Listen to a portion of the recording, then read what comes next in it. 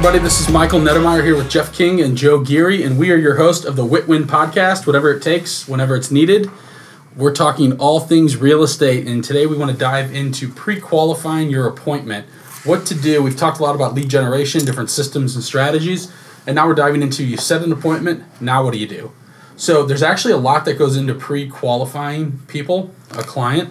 And one of the things you want to be able to get really good at is, well, I guess before we even dive into that, let's just touch a little bit on what do we do when we pre-qualify somebody, right? So the things that we're doing are, one, when we're on the phone, we want to get as much information out of that client as possible, and we want to be asking the right questions. And so one of the things I always like to do is, pre-qualifying kind of sets the standards for the appointment. So things I like to know is, are they going to interview anybody else right now? Or is there anybody else that they're going to be interviewing? Just asking different questions like that. And so I think a big misconception too is a lot of people, the busier you get with appointments and basically the more your business starts to pick up, you need to do a much better job of pre-qualifying people. I'd say in the beginning, you want to, of course, pre-qualify, but in the beginning, you want to go on as many appointments as you can. And just to get the experience and start meeting with people, getting in front of people.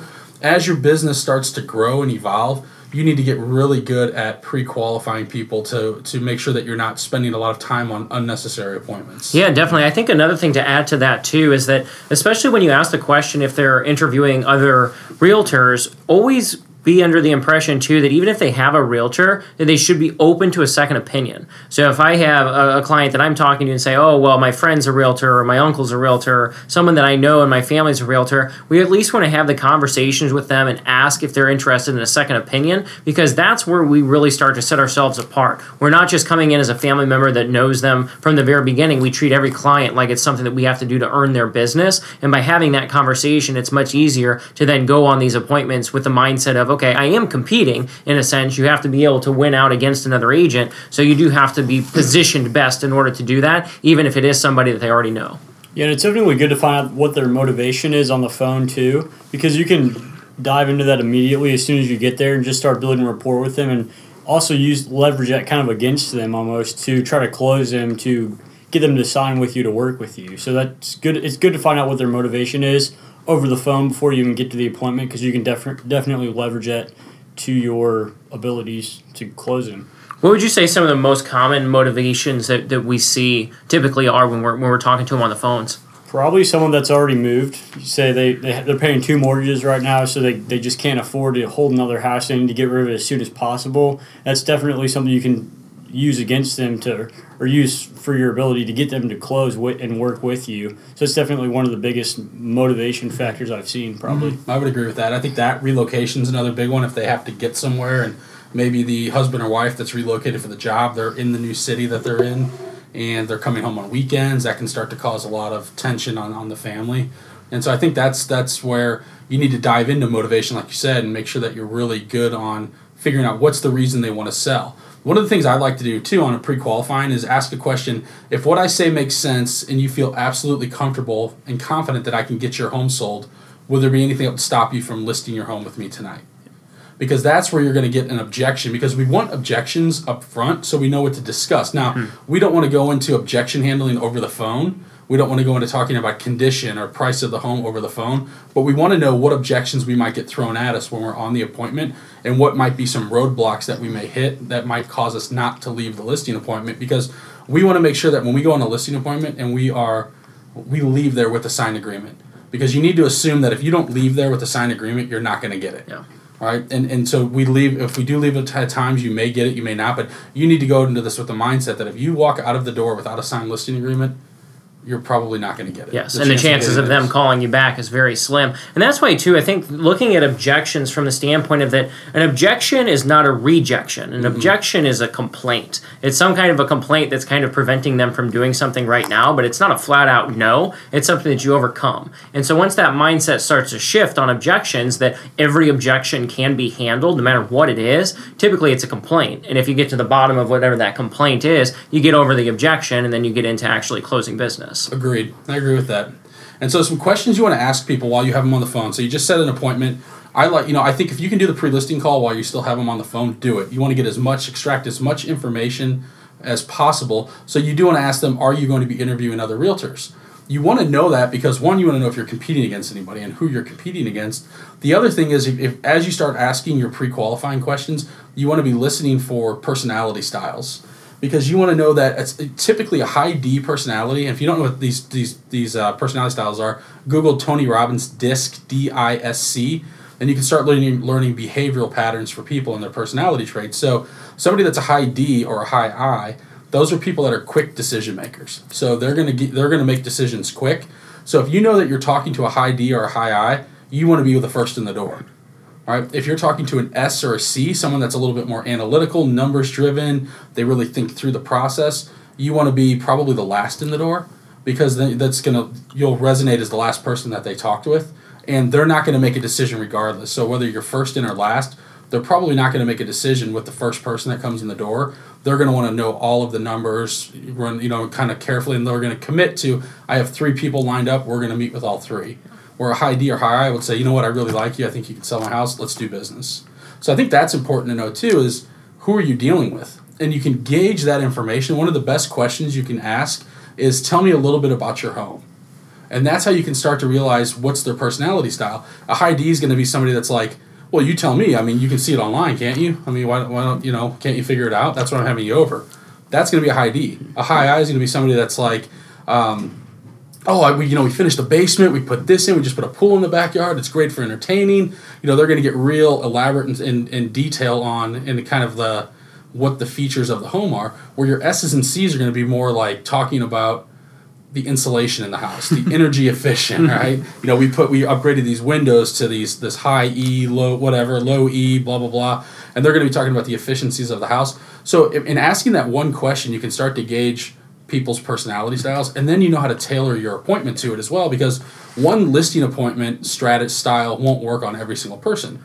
And so if you go into it where you're just talking about yourself and how great you are and everything like that, that's not going to work for a lot of people. If you're going up against a high D, not up against, but going to meet with a high D, you need to be very direct, to the point, not a lot of fluff, not using a whole lot of words, just to the point. They want to know quickly, how are you going to get their home sold? If you're talking to a high I, you need to get into more rapport building, right? If you're talking to an S and a C, you need to be very numbers driven, because they want to know average days on market, price per square foot, what have you sold in the area, everything like that. So you need to get a little bit more analytical in your approach. So that's important, where I think a lot of people miss on that. They don't figure out who they're talking to, who their audience is. And because of that, they don't get into rapport with them. Exactly. And mirroring. That's one thing that we talk a lot about, is like, when anybody that you're talking to on the phone, it's really important to mirror back what their kind of personality is. And you almost have to switch what your personality is like to be able to best complement a D personality that you're talking to, or a high I, or an S or a C. After you figure out what those different personality traits are, you're going to find in yourself what personality trait you really do typically blend the most well with. But at the same time, you can't ignore all of the other 3.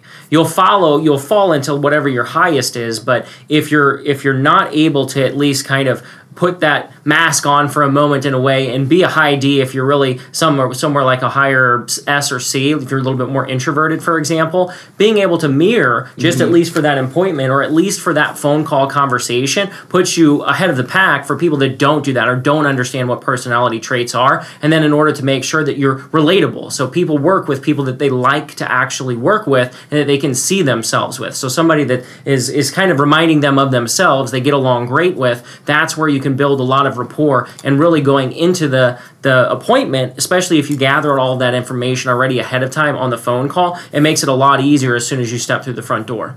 Agreed. Yeah, I think that's a great point. And I think that's what a lot of people don't do. They just kind of say, I'm set in my ways, I am who I am, and they don't learn to adapt to other people's personality styles. And you're right, that's how you get into rapport. So that's extremely important that you do that. And so I think there's a lot of these little tips that can help you, that you can learn about the person up front before you even go on the appointment. Now, as far as putting stuff together on the appointment as well, of course you want to run comparables. Right? And so we do a lot with our comparables and doing kind of 4 different evaluations, if you will. We'll pull the neighborhood and look at recent solds. And something to think about too, as the market shifts as well, homes that have sold a year ago might not be your comparables. You may only need to go back 6 months now, because things that sold a year ago homes may not be pulling that same value today that they were pulling a year ago. So you need to kind of take all of that into consideration. Every market's hyper-local, so we're all different. So if your market's a market that's starting to shift, you might need to look at that and only go back maybe 3 months, 4 months, or 6 months. But typically we like to find 5 active homes, 5 under contract, and 5 sold, and compare them very similar to our homes. We don't want, if it's a ranch house, we don't really want to compare it to 2 stories. If that's the only option we have, we'll look at that. But we want to be looking at similar homes, kind of comparing apples to apples. So we look at homes in the neighborhood and look at a price per square foot. We look at the Zestimate. Now, although realtors hate Zillow, we get it, but there is a little bit of validity to the Zestimate because the general public looks at it. And they base a lot of what they think their house is worth off that number. And so although in your area it might be a 1 out of 5 confidence score of how accurate it is, the general public still looks at that Zestimate, so you need to take it into consideration. So we're taking the Zestimate. We have the realtor valuation model, which is in our RPR through our MLS, which gives us an evaluation. And then we take the tax evaluation price as well off the tax record. So we blend all of those together, add those 4 up, multiply it by 4, and that's what gives us our price divided. I wish we could multiply that. We sell a lot more expensive homes. We would divide it by 4, and then what that's going to give us is our price. And typically what we find in our experience is that's within 1 to 2% of where the home actually sells. Now, there are other factors to take into consideration here. If you go to the house and it's just completely trashed, it's not going to pull that price. But if it's a decent, it's in good shape, it's been updated, and it's in parallel with the other homes in the neighborhood, chances are you could get a number that will sell pretty close to that. And that's extremely important why we need to be previewing homes. Yes. Because then we can go and talk about what the actual condition of the homes were that sold. Or it's even easier if the home is still active on the market because you can schedule a preview and get in there. That way you're not just talking about the pictures that you see online. You can actually go in there and present to that potential client of yours, hey, I've already previewed these homes that are on the market in the area. This is where yours compares. And this, instead of just looking at on paper what the prices and the valuation models actually are, you're able to have that kind of ammo to say, this home is more updated than yours, or your home is more updated than this one, and that will actually reflect the price much better than just putting the numbers on paper, running the square footage, the dollar per square footages, and then kind of pulling what the valuation models are. Set yourself apart by doing the work ahead of time, go and preview the homes, and then it's kind of as an added bonus after the home sells. If it just so happens that that was a home that you previewed previously, it's even better for you because it shows that you're active in that market. Right. Yeah, I definitely recommend printing these numbers out too and being able to show them in person, because probably next to commission, that's the second biggest objection, price. So just by having those numbers printed out in front of them and just showing them the facts, it's hard for them to even debate that because it's right in front of them and it's factual information. Agreed. And that's why we use a company called Cloud CMA. I think it's like $25 a month maybe. And that allows us to print our books off where we have basically a CMA booklet we bring them, and it shows all of the interior photos of the house. So now it's not just looking at numbers because we do a one-line CMA as well, but they can actually flip through this book and look at, oh wow, this kitchen's really updated. Ours isn't as updated. This one has hardwood floors. Ours has 10-year-old carpet. So they can actually look at that and see that, comparing their house to that, and it actually helps them self-discover what it should be priced at. So I think that's super important as well. So we use Cloud CMA and then a company called Unibind that puts all of our CMA booklets together. So I think that's definitely important. And I agree too with the previewing, that by previewing houses, and you can actually say, I've been in this house. Here's what it offers. Here's what it has that yours doesn't have, or here's what yours has that this doesn't have. It really portrays you as that market expert because they're like, oh wow, you've seen every single house in our neighborhood that's either been for sale or that was under contract. So previewing is extremely important, and being able to justify where we're coming at from a price and not just making it up. And that's why we like to use our evaluation model with that, because we're taking sources from multiple different areas, merging them together, and it's giving us a price, and it's not something we're just making up out of thin air. It actually has some thought and a bit of a system to it, to where it helps us with pricing. One thing that I ran into on one of the appointments we went on is one of the interview people that was interviewing us. They said, how accurate are these evaluation models? And I said, by themselves, they're not necessarily accurate, which is why we have to pull multiple. Never rely on just one source for you to say, okay, this is the price of the house, this is the only number, or this is the only model that I've looked at that said whatever the price is. Make sure that even if you pick different sources than we use, at least have multiple that you're averaging together. That's the most important part, is that you're not only relying on just the dollar per square footage or just the valuation model or just a Zestimate or just the tax records, because there's a lot more that goes into those types of things. And then obviously seeing it in person is always going to be better than just taking a look at the pictures too. Agreed. And I think what's important too, thinking about, a lot of people just base stuff off price per square foot, and that's not always the case, and it's especially not the case in the luxury market. So when you start getting into the high end, over $1 million, $2 million, $3 million, you can't go off price per square foot on those homes because those properties are so unique. They may have imported marble. They may have things that in one house might cost $10,000 and their house it costs $50,000. So don't just base it on price per square foot. Be able to use the model we kind of laid out there, and I think you'll find that it helps quite a bit. Yeah, the other thing to be careful of too on dollar per square footage is when you're dealing with properties that have a lot of land, because the more land and the acreage, you always want to make sure that you're taking that into consideration, because a home that's on 20 acres of land that's maybe 1,200 square feet and a home that's 2,500 square feet on 50 acres of land is much different in price, but there are multiple things that are changing there. So keep that in mind too when you're looking at kind of what the prices are. And one other thing on price too, it don't necessarily go by, oh, your neighbor's home sold for X, and then that's what your home is worth as well too. Right. Because we were in a very similar situation where it was a split level. It was a 4-bedroom, 3-bath home that sold on this neighborhood, and the home that went onto the market and was active, it was a 3-bedroom, 2-bathroom home, and they tried to price it at just above where that last home sold. And when I inquired with the agent, why did you price it that way? She said that, well, it's more updated than the other house. And while it was more updated, it's two entirely different houses. There's 2 different square footages, 2 different split level versus a ranch, different bedrooms, different bathrooms. So don't just go by what the next door neighbor actually sold for. Make sure that it's comparable. I totally agreed. Yeah. And one other thing too, when you're going, before you go on an appointment, you need to send some form of information out to these people prior to it, a pre-listing packet. So whether you mail it, it helps to mail it. If you can mail it and get it to them in time, you want to do that. I would say as a last case resort, email. Because email, if they mail it, they're probably they're gonna open it and look at it. Sometimes we don't have time. We set an appointment for tonight or tomorrow morning. You may not have time to mail it out, but you need to get them some information ahead of time. And for us, our pre-listing stuff basically highlights everything we do in our listing presentation. It gives them an overview of all of the stuff we do. It gives them an overview of the homes we've sold that were on the market currently and didn't sell. Shows our track record, our reviews, testimonials. There's links to all of that. But you want to get them that information ahead of time, because what that's also going to do is cut down the time you're spending on the appointment. Because that's one thing we like to do too, is say, it's only going to take, this appointment when we come out will take between 15 and 30 minutes. Does it take longer? It can at times. But what that does by telling them that it's going to be between, it'll take about 15 to 30 minutes. Can we get our listing presentation done in 15 minutes? Absolutely. We can fly through it very quick. Now, it doesn't ever take 15 minutes because people have questions and everything like that, but we could if we needed to get to it in 15 minutes. But by saying that, what that's setting the expectation for is that we're not going to be there for 2 hours. Right. So the seller's not going to expect us that this is going to be a 2-hour appointment or a 3-hour. We're not going to sit there and talk about things that aren't relevant to the home sale. We're going to get in there. They've looked at our pre-listing. They've seen our track record from the material that we provide ahead of time. And now we're getting right down to business, going over everything we need to do to get the home sold, and then getting out of there within, typically it's 30 minutes to an hour. Yeah, I think it definitely helps set you apart from other realtors, especially if it's like an expired or a canceled and you're competing against 3 or 4 other realtors. And if you're the only one sending this out, then chances are they're not sending it out either. So it just kind of gives you the upper hand on the battle when you're going against other ones. Totally agreed. And so just to recap, we can run through kind of our pre-list questions here, and then we can also upload this, or if you want this access to this, just email us I can't talk, at the info@thenetgroup.com. But first question, before I come out, there are a few questions I need to ask. Is that okay?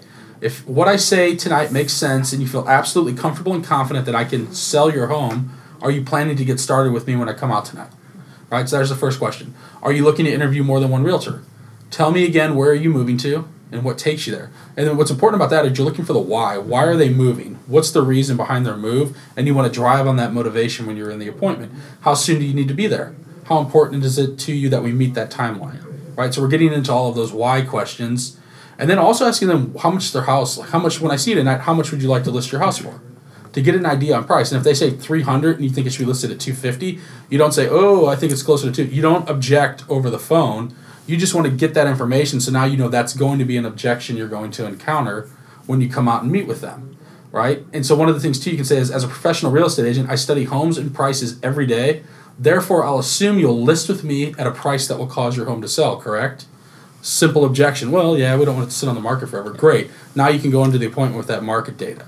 All right. So how much do you owe on the property? You can certainly ask that as well to find out where they're at, because there are scenarios where we can get into a property and they might owe more than we can sell it for, and we need to know that up front so we don't get to the closing table and they have to bring thousands of dollars to closing, and all of a sudden the deal's falling apart last minute. And don't be afraid to get into those details of those numbers, because it's much easier to battle it head on and take into a consideration when you're pricing the home and what you need to sell it for, as opposed to getting into it and then asking them for price drops if the home doesn't sell, for example, and then getting to find out, oh, they can't because they actually owe just as much as you listed it as. Exactly, because you went through all of that effort and work to find out now the deal's not going to work because of that. So, and then last thing too is ask them, when I come out tonight, will all decision makers be there? We want to make sure all of the decision makers are there, because again, we want to try to close them tonight when we go on the appointment. Because if you think about it, if we don't close them tonight, you need to have this mindset and develop this mindset. If you're not closing them tonight, you're not getting the listing. So you never want to leave a listing appointment without a signed agreement. So will all decision makers be present when I come out tonight? Well, I'm going to be there, but my wife doesn't get off till 6 o'clock. Okay, great. We want your wife to be part of the process as well. Why don't I come out at 6:30 instead of 5:30? That way she can be there as well. So you want to make sure you're getting there and all decision makers are there. So we can upload a list or just email us at info@thenetgroup.com and we'll get you a list of these pre-listing questions. So hope that helps. If you have any questions, you can always reach out to us or send us an email, and we'll see you next week. Whatever it takes.